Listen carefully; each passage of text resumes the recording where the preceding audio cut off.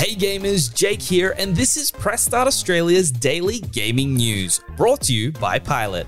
From ED to catching Z's, get treated for men's health without the hassle at pilot.com.au.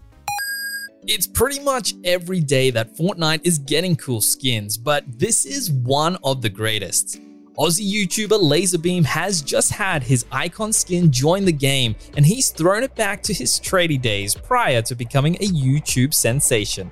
The latest icon skin includes Tradie gear such as high-vis shirt, tool belt, and a sledgehammer. There's also a meat pie emote, which allows you to chow down a classic Aussie meat pie.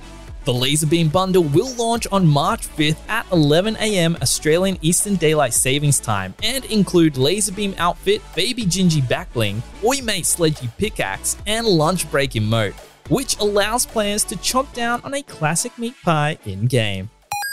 Gamers have been waiting for absolutely anything new from Elden Ring since the game was announced almost 2 years ago at E3 2019, and it looks like a leak has beaten Bandai Namco to the punch. Whispers started last week that we'd get a new look at Elden Ring in March, before a trailer that was presumably meant to debut at some point this month started leaking on YouTube overnight. You'll need to head to the site to check it out, but in the trailer we get to see larger areas, big boss battles, as well as some areas with the player on horseback. It was expected that Elden Ring would release in 2021, but it's likely that due to COVID-related delays, that it will now come out in 2022.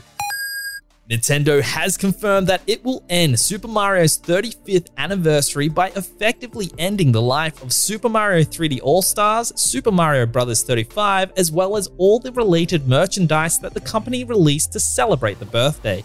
It was thought that the company could potentially change its mind, but in a tweet, it has confirmed that Super Mario 3D All-Stars Physical Edition will stop production as of March 31st, and it will also be delisted from the Nintendo Switch eShop. Likewise, Super Mario Bros. 35 will be taken off the Nintendo Switch eShop and the servers will be taken offline, so there will be no way to play it.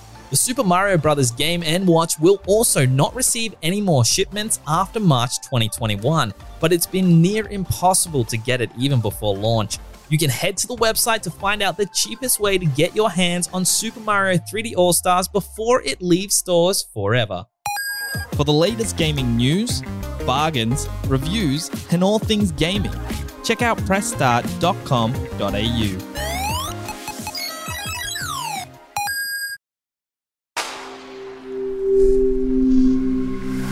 Spoken Layer.